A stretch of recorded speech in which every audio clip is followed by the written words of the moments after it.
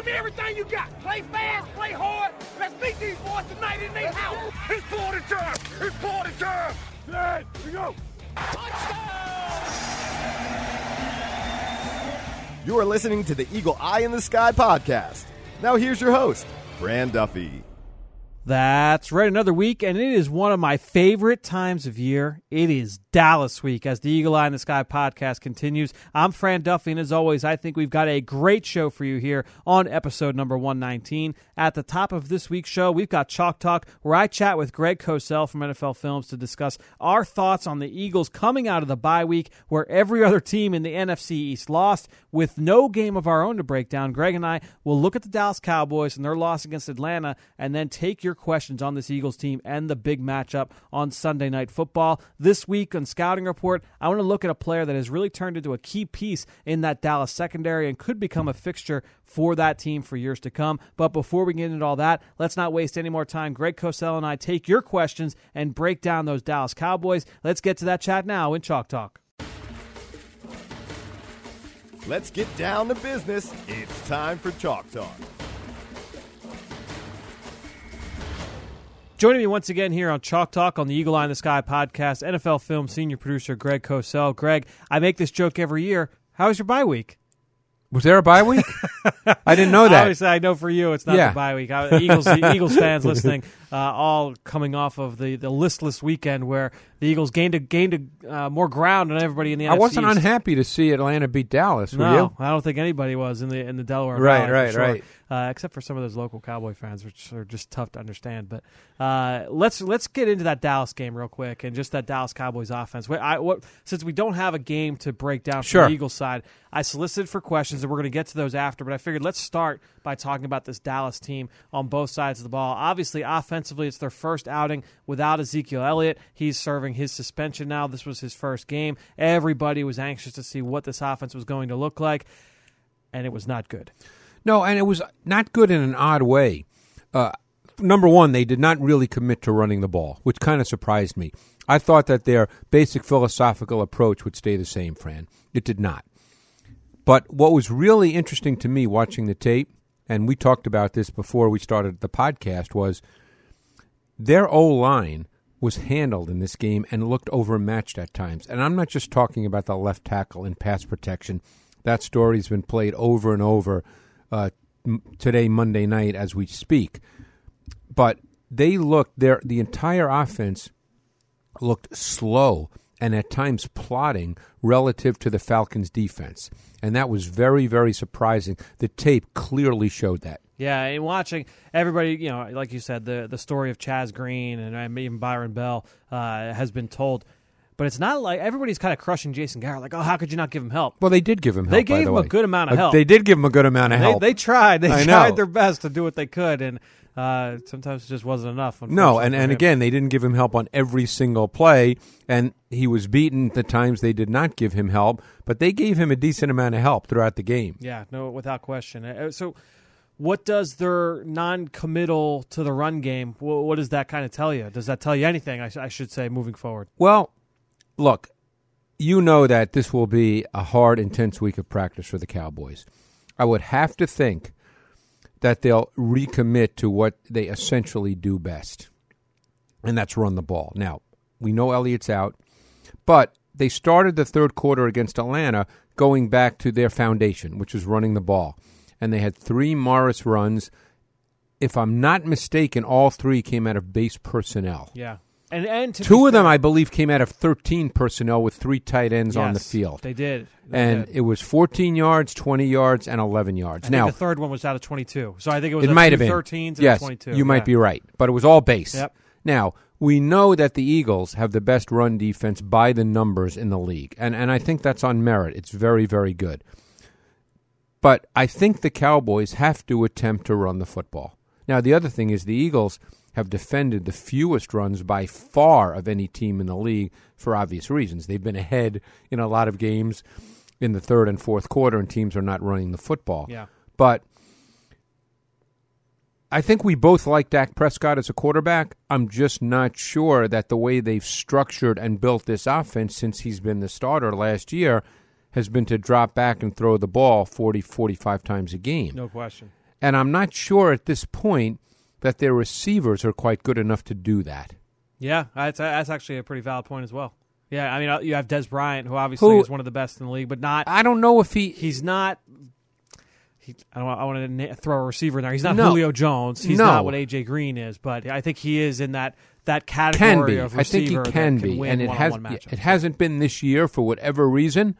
And that's hard. I know when I watch tape, and I've seen every Cowboys game on tape this year, I watch tape and try to figure it out, and I'm not sure, to be honest with you, what the reason is, but he's certainly not putting up the numbers. The targets, his catch percentage as a ratio of targets is very low for a quote-unquote number one receiver. They feed it to him, and they certainly tried to early in this game as well. Yes. The one thing that I think makes him and Prescott such a good pairing is that, I think back to Dak when he was at Mississippi State, and one of his best throws, like one of the best routes that he threw, was the back shoulder, and he threw a good fade as well. Yeah. I think back to him and Darunya Wilson. All the big plays that they made at every level of the field. Yeah. And that, to me, I think him and Dez kind of have that same connection. And down in the red zone, I want to say he's third in the league with 14 red zone targets. He's caught 7 passes for 144 yards and 4 touchdowns, which is, I think, top 5 in the league. So, down in the red zone, he is certainly something to contend with. And him and now they have to be able to move the ball and get down to the red zone, which was obviously an issue this week against Atlanta. But overall, I guess when you look at Dak, you have to list his top traits, because that's one of the other big topics for this week as well, is what does their offense look like without Zeke? And then you have the whole dynamic of Carson Wentz versus Dak Prescott. For Eagles fans that maybe haven't watched a ton of Dak, what are some of the traits that really kind of make him who he is as an NFL quarterback? Well, I think he's very poised. He's very composed. He's a careful passer. He's not a risk taker. He's a very good between-the-numbers thrower. He throws in-breaking routes extremely well. He throws those with excellent velocity and excellent accuracy. I think he can throw the ball to the outside, but I don't think he's quite as good throwing to the outside, although you mentioned fades. That's a different kind of throw. Outbreak. Yeah. Right. Yep. I don't think he's quite as good throwing it to the outside as he is throwing it in the middle of the field. He obviously has the ability to make plays outside of structure. He's very strong in the pocket. He can shed tacklers. In some ways he has a little of that Ben Roethlisberger in him with his ability to shed pass rushers. We've seen him do that. We saw him do it against Aaron Donald. We saw him do it this week against Atlanta. He was sacked 8 times this week. It could have been 12. Easily. It could have been 12. He was under fire, and he responded as best he could. Exactly. So, I think it's always easy to make judgments about what you think a guy isn't, but that's hard for me to do just because he's not asked to do that. It's easy to say he's the function of a system that starts with the run game. That's easy to say, and it's true he is, but I don't think that automatically means that he's not a really good quarterback. It gets into the conversation you've had about guys like Alex Smith for however long. Well, he's more talented than Alex Smith. But you know what I mean in terms of what he is in the NFL. Right. Is he a system quarterback? Is he a product of the situation? But I do think that this 6-game sample, they've got a pretty rough stretch coming up. Yes. I think that will be a little bit telling in terms of where he kind of is at this moment, right? I would say that's fair. And I would, for the most part, expect him to play pretty well. Look, they had a really bad game against Atlanta. The entire offense did, starting with not just Chaz Green at left tackle, but the entire O-line had a bad performance. And, of course, then that reflects on Dak as well. I guess we'll see. I guess we'll see how they choose to go about playing offense. As I said, I was a bit surprised philosophically that they did not commit more to the run. Yeah, it's going to be a really interesting matchup just from that standpoint. Looking at this Eagles defensive line, fresh, coming off the bye. Tim Jernigan gets his new contract. Everybody's kind of juiced up coming off the week of rest. It'll be very interesting just to see that matchup because obviously this Dallas O-line with Tyron Smith in there is one of the best. Is he due to play this week? He was questionable in this game, so I got to think that he's going to be It's a back, and he's had a back for a while. That's an issue. Yeah. Backs can always flare up. But the other thing we'd say, look, if the storyline was reversed, Fran, and it was the Eagles coming off a bad game, you would say, oh, they are going to be ready to play. I'm really excited about it. No question. So you have to be, look, the Eagles are a really good team no matter what happens Sunday night. But the Cowboys are obviously going to have a big week of practice. They will be ready to play in their home stadium in this game. And they will play far better than they did against Atlanta. We will talk about this offense a little bit down the road in this show some of these questions will kind of reference back to this week's matchup against Dallas. Quickly, before we get to the fan questions, the Dallas defense, I think, people kind of move past it a little bit. I think one of the big factors, honestly, though, of losing Ezekiel Elliott and losing that ball control element of your offense is that defense now is going to be on the field a little bit more. Right. That being said, the pass rush is pretty legit. They do a really good job up front, especially since David Irving came back. He's really talented. Because now what they have is he became the 3 technique, and Malik Collins, who's has explosive elements as well. You liked him in Nebraska. You liked him more than I did. Yeah, I really did. Yeah, you liked him more. I'm not surprised that he's a starting, NFL defensive lineman. I missed on him.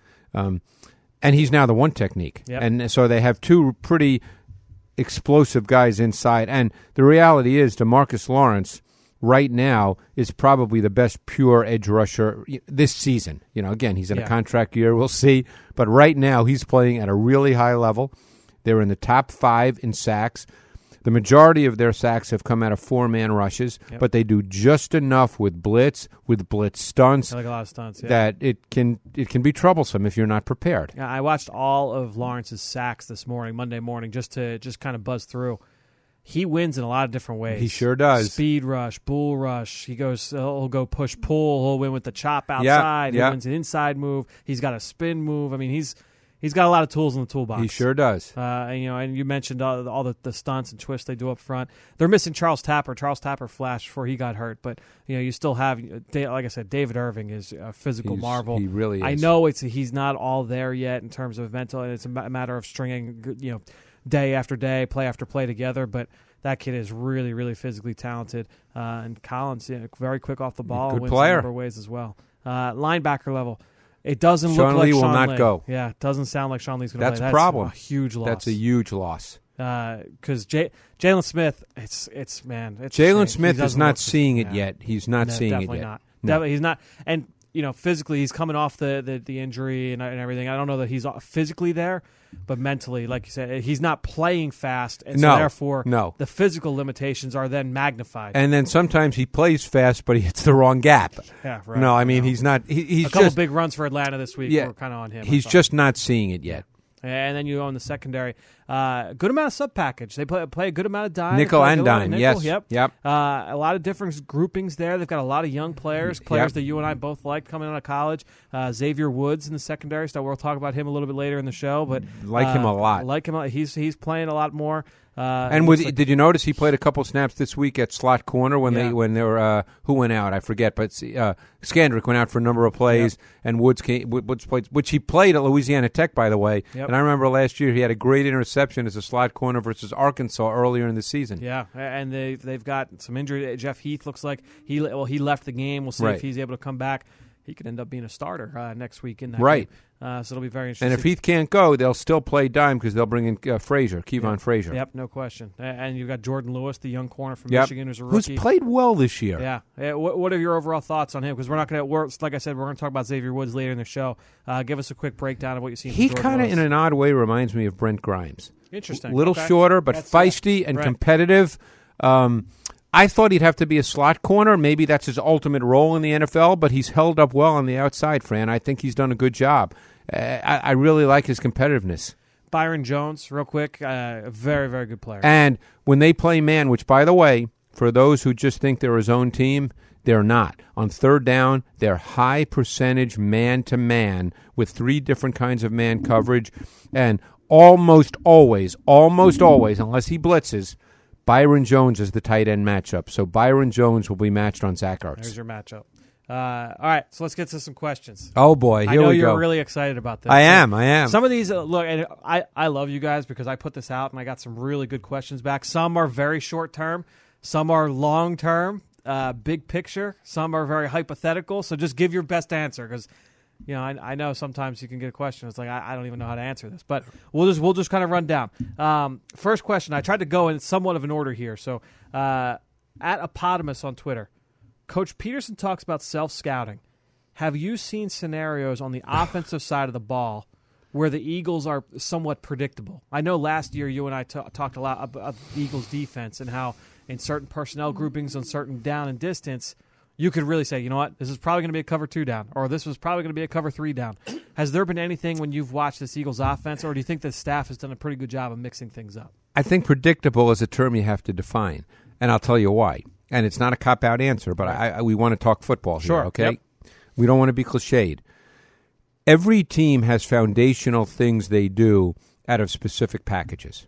Okay, that's it. That's what tendencies are. It's what we talked about last week. Every team has tendencies. Now, I think what he means by that is, are they overly predictable? In other words, do defenses know what they're doing? Yep. I would say no, they don't. I would say this year they've expanded much of what they've done personnel-wise, formationally, and they're not predictable in the sense that I think that that person means. There was the game. It was the San Francisco game a couple weeks ago. Now we remember this mesh concept, okay, with the 3 routes right over the ball, the 2 shallow crosses, and the little stop route right over the ball, has been a staple of this Eagles offense now since the start of Chip Kelly, right? So since 2013. By the way, almost every team in the Everybody league runs it, that. but we've run it a lot over the last few years.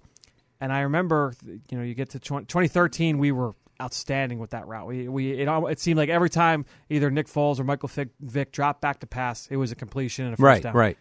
Then you got to 2014, it was a little hit or miss, and then you got to 2015, and if we ran it, it was getting stopped because the defense read it, and it was.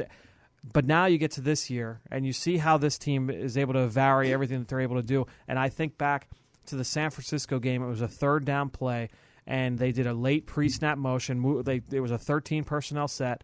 And we real quick changed the formation right before the snap of the ball. They ran a little mesh concept. No one covered Trey Burton. It was an easy first down for Carson Wentz right over the ball past the sticks.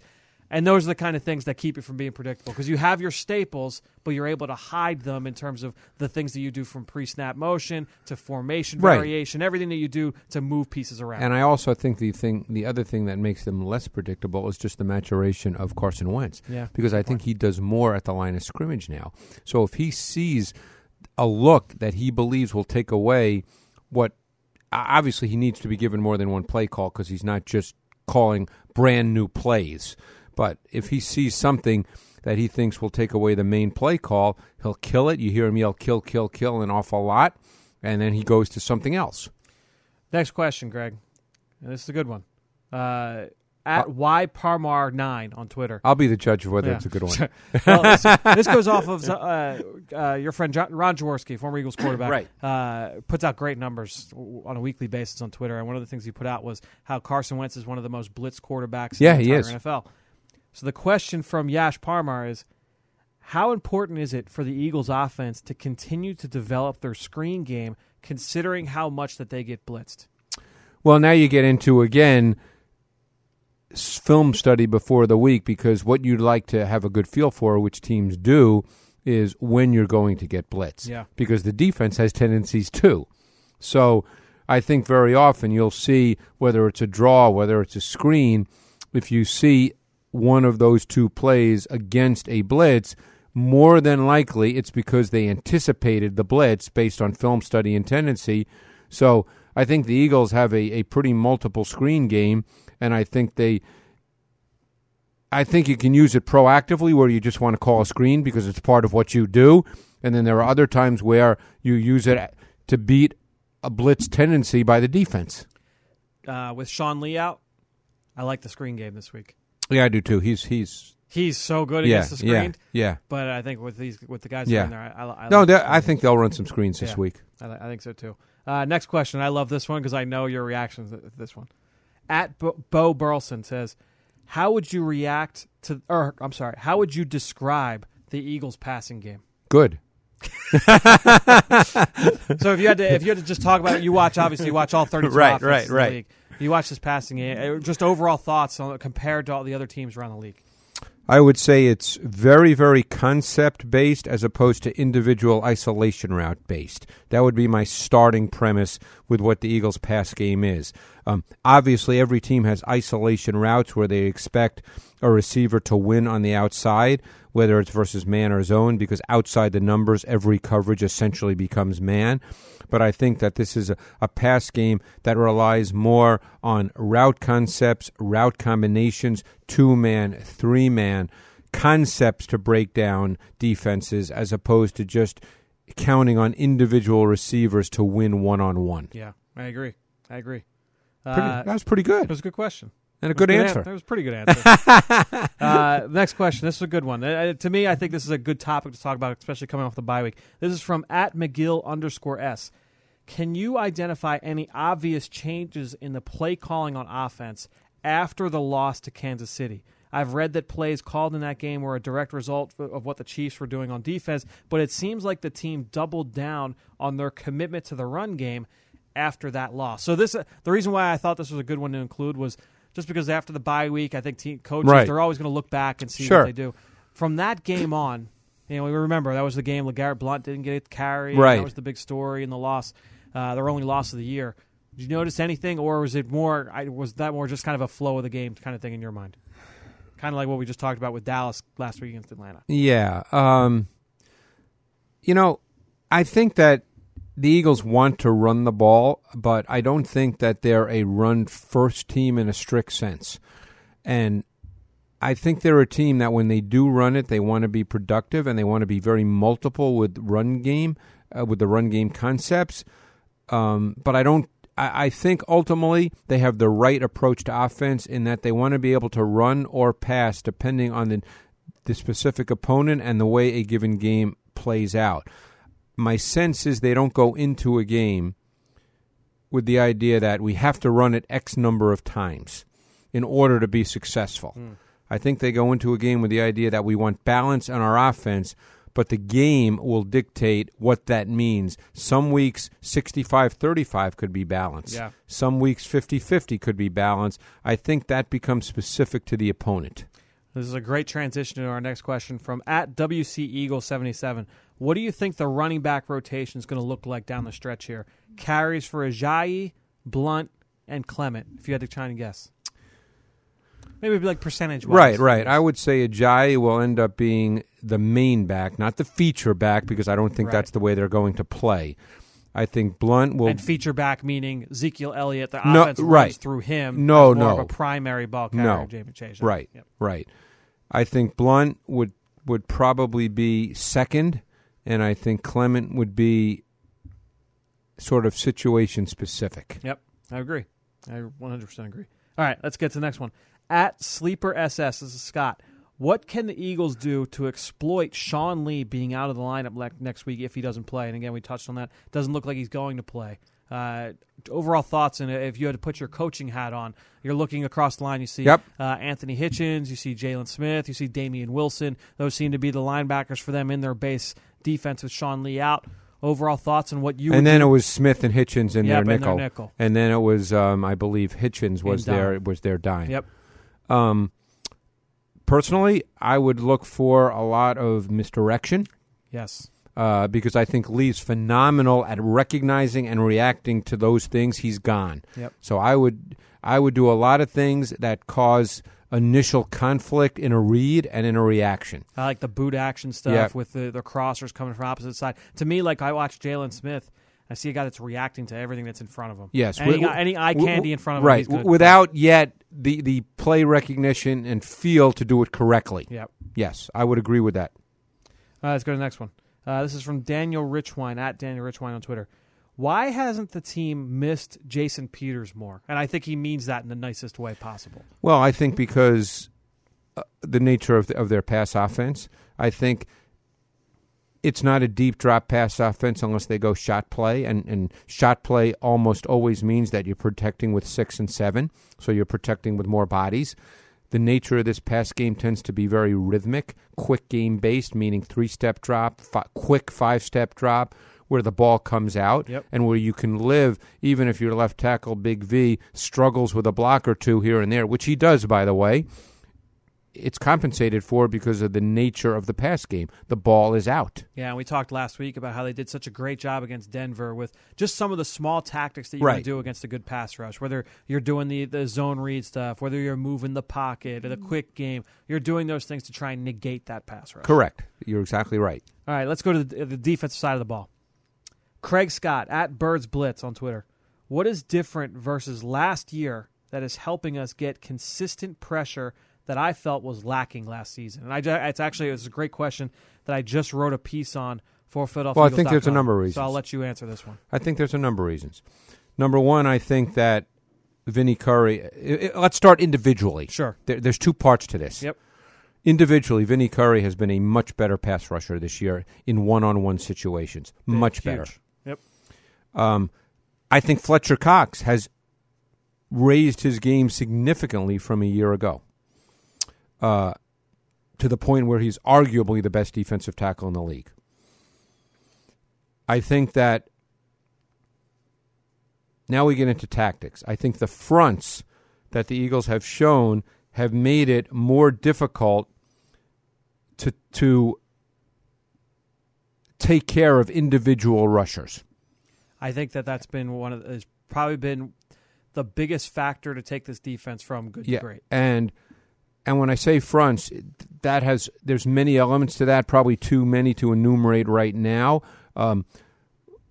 Quickly, two of those would be the way they line up with Graham and Cox at D tackle. Yeah. I think that in and of itself causes issues. It makes it more difficult to slide protect, because let's say you slide to Graham because you have Graham and another D end on that side. Now you have Cox likely with a one-on-one. If you slide to Cox, you're going to have Graham one. It just makes it more difficult. And the other thing, which you and I have talked about numerous times, is what is called the diamond front, which is 5 across, which almost always dictates one-on-one matchups. And for Cox, when he lines up over a center, which is normally what he does in the diamond front, that's a mismatch with every center in the league. Yeah, and just him one-on-one, that's a tough task for anybody. And like I said, I just wrote a piece on that that by the time you listen to this, I think will be up on PhiladelphiaEagles.com. If not, first thing on Tuesday morning. So next question. Palmer Carpenter, how can the Eagles exploit the Cowboys' O-line, Greg? Exploit is a strong word. I guess you're very reactive after what we saw on Sunday. I mean, let's accept the fact that for the most part, this is a really good O-line that had a bad game against I would say that Sunday was the outlier. Yes. So how can you exploit it?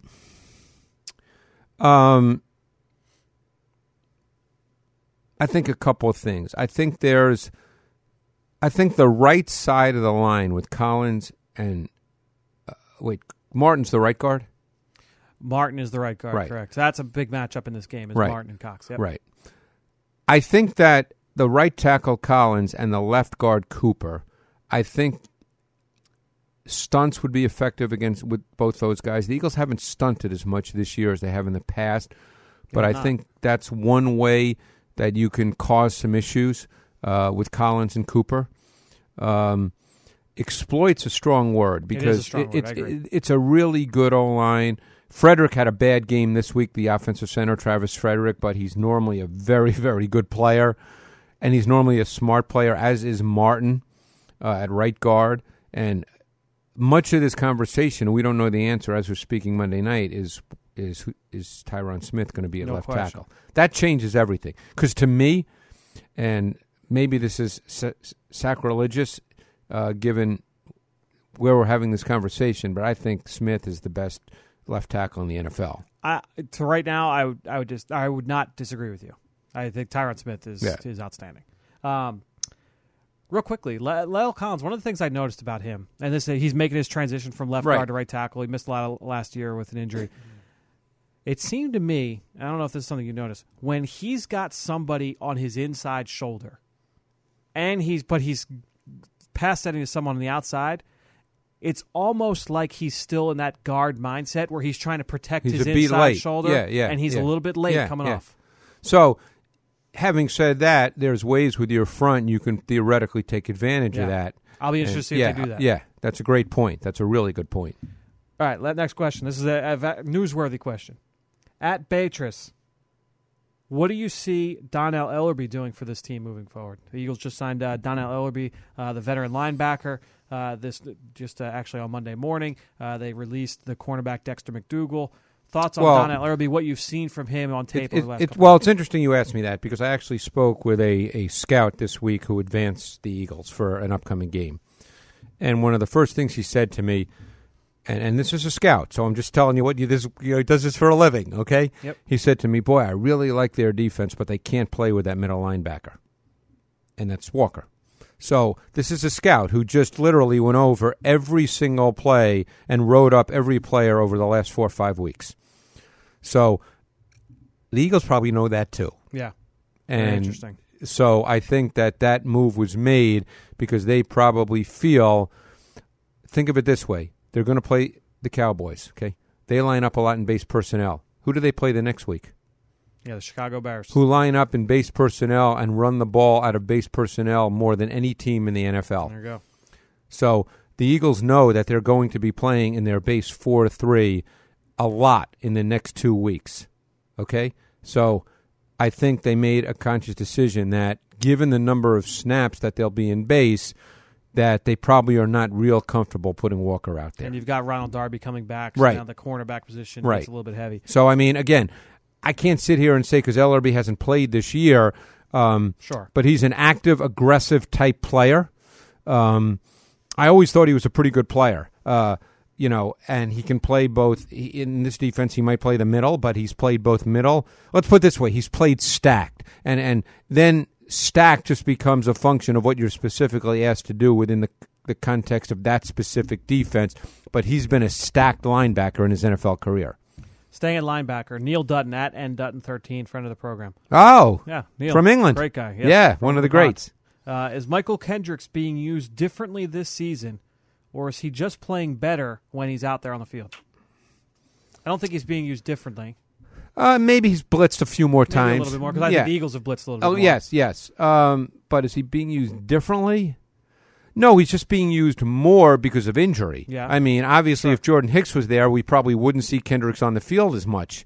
But now he's playing in the nickel because it's now Kendricks and Bradham. But I think Kendricks has played well. I mean, I don't think he's a liability at all. In years past, everybody would speak of him as a liability. I don't think he's a liability at all. I would agree. At Damian Jalil, let's move to the secondary.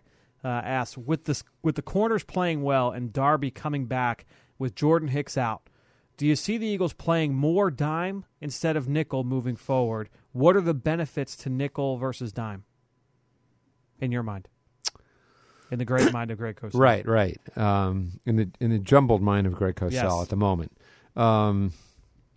Boy, that's a philosophy thing. That's a hard question to answer. I'm fascinated by what the answer will be. We don't know what the answer will be. I but don't what know. the answer will be. Yeah. I'm fascinated to see. Normally you play dime. To me, and maybe a defensive coach would sit here and have a totally different answer, which I'm sure he would. But I think if you play a lot of man, you like to play dime. Like the Chiefs, they play a ton of dime, they play a ton of man. Yep. The Broncos play a ton of dime, back to the they Saints. play a ton of Yep. You play I think if you play more zone, you probably don't feel you need to play as much dime because very often those players who would then become underneath defenders in zone are not players used to playing underneath coverage. Right, sure. Whereas linebackers are. Right. So, if the Eagles have had games this year where the ratio of zone has been high, and then they've had a couple of games where they've played more man. So I don't know. That could be a game. My sense is that'll be game specific and opponent specific. Interesting. That will be very interesting. Let's go to the next question. At Fly Eagles Fly 11, and it's Fly Eagles, not Fly Eagles. It's Fly Eagles. Eagles. Which, little known fact, Greg, my screen name back when I had AOL Instant Messenger was Eagle Fan 53 for Hugh Douglas. Little known fact.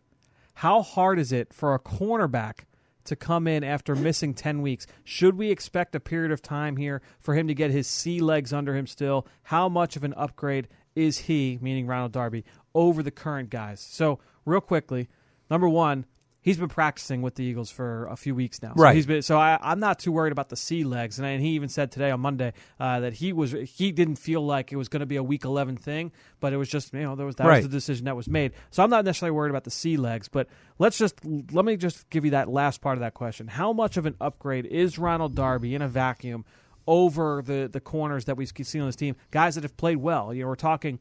I think Jalen Mills. Well, Jalen Mills will stay at start. starter. So then you're talking in the base, Patrick Robinson. Yep, and or Russell Douglas, depending on the game that we've played right. and seen over the last few weeks.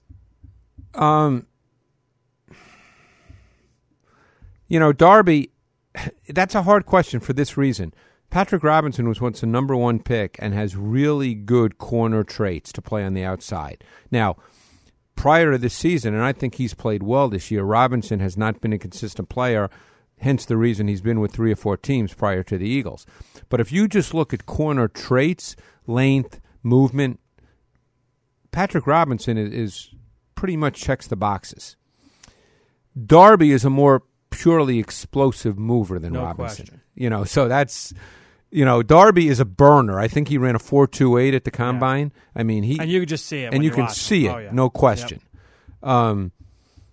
So you're getting a more explosive athlete. Are you, this week 11 against the Cowboys, getting a better player than Robinson? You may not be week 11 against the Cowboys, but ultimately they made that trade because they believe that Ronald Darby is a quality and potentially big-time starting corner.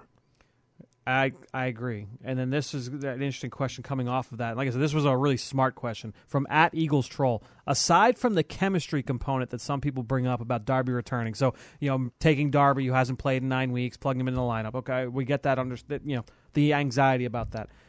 Didn't Mills take over his spot at left corner? So with Mills returning to the right corner spot, should that dimension also be a cause for concern? Mills was doing well on the left side. Would we worry at all about putting him to the right side? The one thing I will say in talking with people, not necessarily someone in the building, but just talking with people around the league and talking to people to follow the game, when you talk about left corner versus right corner, everybody says, oh, what's the difference? With right-handed quarterback, predominantly right-handed quarterbacks, the ball is going to get to the right side, or to the defensive left side, a little bit quicker. It does. Whereas if they're for the right cornerback, so in this case where Jalen Mills is moving, where we've seen Patrick Robinson over the last few weeks, you're going to have a tick later to be able to react to a throw. So if you can get away with being a tick less athletic, a tick less dynamic. Mills can play right corner. Mills can play right corner, and you feel really good about that. Whereas if you're going up against Tyreek Hill at lining up on the left side of the field, you still have to deal with that. But you're talking about those quick throws. A guy like Jalen Mills, in theory, fits on the right corner. I think when all is said and done, and again, it's because it's Darby's first game back in 9 weeks. Everybody's a little worried. When all's said and done, Darby will be the left corner and Mills will be the right corner. Agree. Whether that happens this Sunday, we don't know that. Do you think that they're going to travel any of these corners? Because I lean no. But do you think they're going to travel any of these corners with a Des Bryant? No. Yeah, I would agree. Because I personally think they're going to play more zone than man this Sunday. Interesting. All right, so then that's a good question now. So @Mark Barkley, can you try and put a rough percentage for each coverage the Eagles have run? And we don't necessarily need the rough percentages from you, but seems like we've run more cover 3 this year than last. Will Darby having better recovery speed allow them to play more man moving forward? Well, they have played more cover 3. Yep. Cover 3 is interesting because, as you and I have discussed, you can play cover 3, and the corner then who plays to the boundary, the short side of the field, he can lock man, and we call it cover 3 boundary lock. And it's still cover 3. He just locks man. So you can play cover 3, and that's what it would still be. And if Darby's on the short side of the field, he can play man technique and lock man and be more comfortable. Next question. We have 3 more. 3 more. 3 more. This is a marathon. I might fall asleep here, guys. I'm really happy with the questions we got. All right.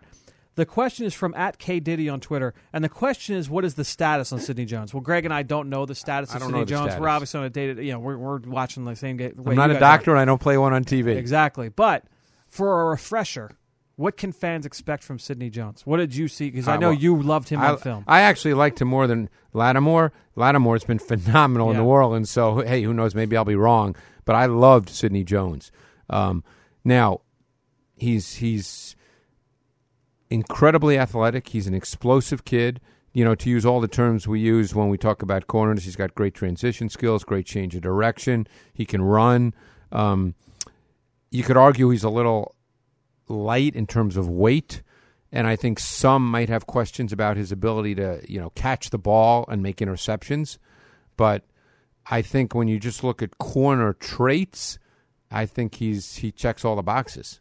And I know everybody in the building is really excited just about where he is right. Off the field. Corey Unlin spoke last week about how he's in every meeting, he's asking questions, he's getting drilled on in the meeting room about every rep and every coverage. So he's caught up schematically. Right. So it'll be very interesting when he is physically ready. If they do, if it happens this year, if it is until next year, whenever that is, it's going to be very interesting to see how he gets mixed in here to this Eagles defense. I am Ray Steven on Twitter. We know how well our starters have played, but how surprised are you at the amount of depth we have and how they've played? Thoughts on Joe Douglas and Howie Roseman in this regard? And I think that this was an interesting question based off what we saw from Dallas on Sunday, where you lose a Tyron Smith, Ezekiel Elliott's out, Sean Lee goes out, and those they have clearly, like we talked about, had a lot of issues on Sunday. Whereas the Eagles, you lose Jason Peters, you lose Jordan Hicks, you lose Darren Sproles, you lose Ronald Darby, you lose all these players from every level, and you find a way to keep winning games. Overall thoughts just on the depth of this team, and what you've seen from them so far this year. Has it surprised you?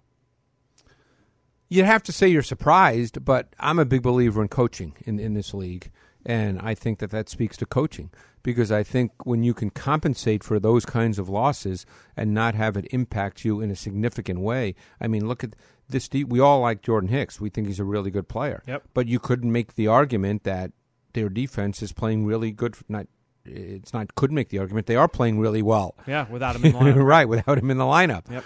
I guess we'll see over time about Peters, just because there will be some games where they play big-time pass rush, although we thought that against Denver, and it didn't seem to be a factor at all. Right. So I think that's coaching, and not just coaching in the sense of getting individual players ready to play, but coaching in how you then scheme to compensate and maybe camouflage what you might view as a little bit of a weakness. One of the things I love about Doug is that he has done a great job of, if you're active on game day, you're going to see a few snaps. Right. If you're the sixth lineman, you're going to get mixed in. Right. Isaac Seumalo gets benched after the Kansas City game. Right. He's still seeing reps as a 6-0 lineman. You see Marcus Johnson in there getting reps. You see all these young guys that are on the bottom of the depth chart. He finds ways to get them on the field, to mix them in. We've seen Corey Clement, not now he's a kind of a fixture on the offense, but early in the year, it's late in games. It's 4-minute drill against the Chargers. Corey Clement's out there. We're all like, why is the rookie out there? But you're preparing him to the point where if he's needed, his number's ready to be called, he's ready to go. It's almost the Bill Belichick theory. Everybody's got to be ready, and you got to be prepared to do your job. Yeah, it's the next man up mentality in this building. I think is outstanding. Last question, and I love that I saved it for last because I wish we were streaming this so I could see your reaction. Birds fly high at P-Town B. Considering we have one of the oldest offensive line in the league, which I'm not 1,000% sure is right, but we'll go with it for the purpose of the question. Do we go offensive line or linebacker in the first round of next year's draft? Next year's draft seems like it's about light years away. You know what, though? I booked my hotel for the Senior Bowl a couple weeks ago, and I know we did it for the Combine as well. But for the first time, I'm hoping. For the first time, it's potential I might not have to go. Well, so we'll see. But let's answer the question. First of all, there's a bunch of things we don't know. We don't know. Of course, we don't know if Alshon Jeffrey's going to be here, and I'm a big believer that. And I'm not saying you shouldn't take an offensive lineman, but I've always been a believer that if you have a young quarterback, you must surround him with weapons. You can't have a young quarterback and give him no weapons. Now, obviously, if your offensive line is porous, that defeats the purpose. So I think they'll address the O-line, whether that happens in the first round. I mean, ideally, they're going to have – it'd be nice if they had the 32nd pick in the first round. Yeah. This team definitely has put a priority on beefing up the trenches on both sides of the football. Offensive line, defensive line, they've put resources into both. And I would expect that if they feel they have a need in offensive line, they'll probably pull the trigger in that situation. And one can make the argument that a mistake a lot of teams and organizations make is building up, let's say, on the perimeter, whether it's skill position on offense or corners on defense, and ignoring the O-line and D-line, and I think sometimes that can get you into trouble. Yeah, it's and they re-signed Timmy Jernigan, so you don't have to worry about that being a whole overall reaction on that news when you got that last Thursday. No, I was happy to see that. He's had a terrific season. He's a young player. Yeah, no question. It was a great deal. You exchange third-round picks, you get a guy who's had an outstanding impact. Well, Greg, we put you through the marathon here a little bit longer than we usually go, but very, very grateful for you to drop by once again for Chalk Talk on the Eagle Eye in the Sky podcast.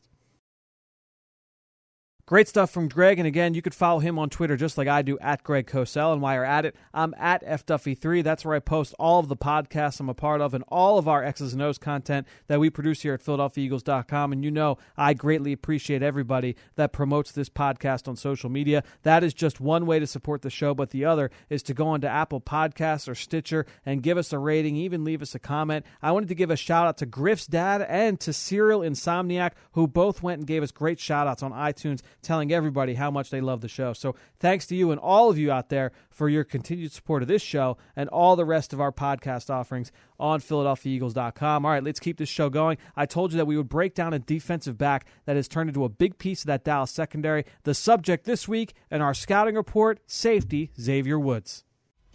Dim those lights. We're headed to the film room for the scouting report.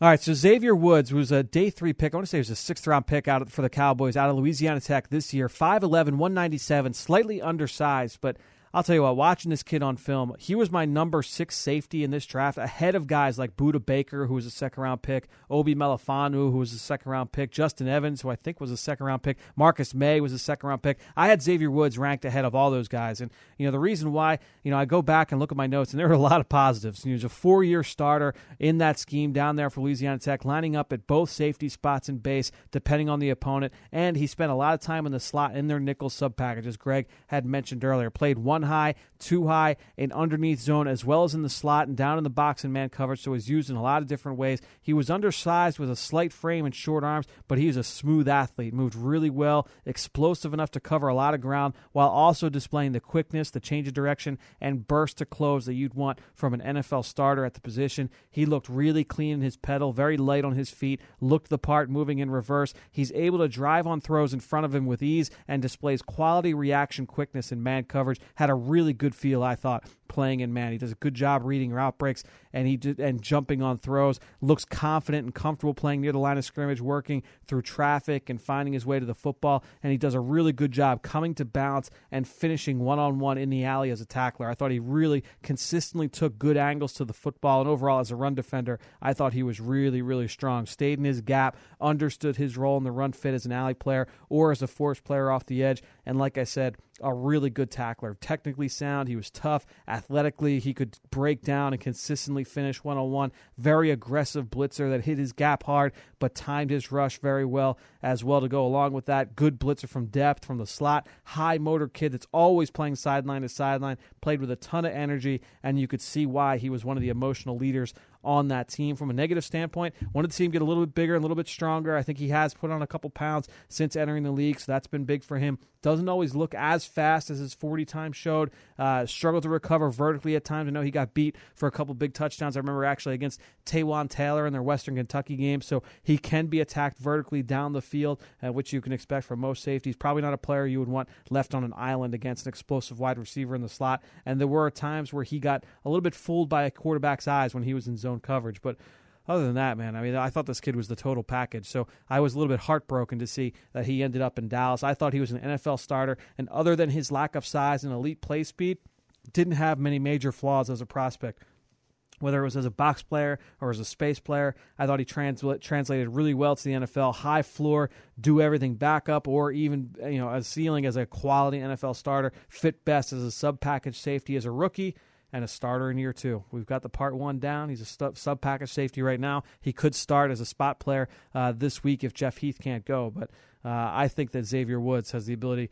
And again, I really like Byron Jones, too, coming out of UConn a few years ago. So those two safeties there for Dallas, I think, could be a really good tandem for this defense for years to come that the Eagles will have to contend with in more ways than one. So the Cowboys may have had a good one there, Xavier Woods. Keep an eye out for him in this game on Sunday night. All right, great stuff from Greg Cosell and everybody here out there listening, whether you're on Apple Podcast or Stitcher or iHeartRadio or TuneIn or Spotify, of course, on PhiladelphiaEagles.com and the Eagles mobile app. Thank you. And again, one more time, just take a few seconds. Go rate the show. Leave us a comment. Don't be afraid to leave a question on there. We answered a lot of questions in this show, but if you ever leave one on our iTunes page, it'll get answered here as well, and that's any week. So don't wait for me to ask for them and solicit them on Twitter. You can just go and leave a question, and we'll answer it right here on the show. I'd love to answer it here on the podcast. All that being said, I think that'll do it. Another show in the books here on the Eagle Eye in the Sky podcast. For everybody here at the NovaCare Complex, I'm Fran Duffy. We will talk to you next week.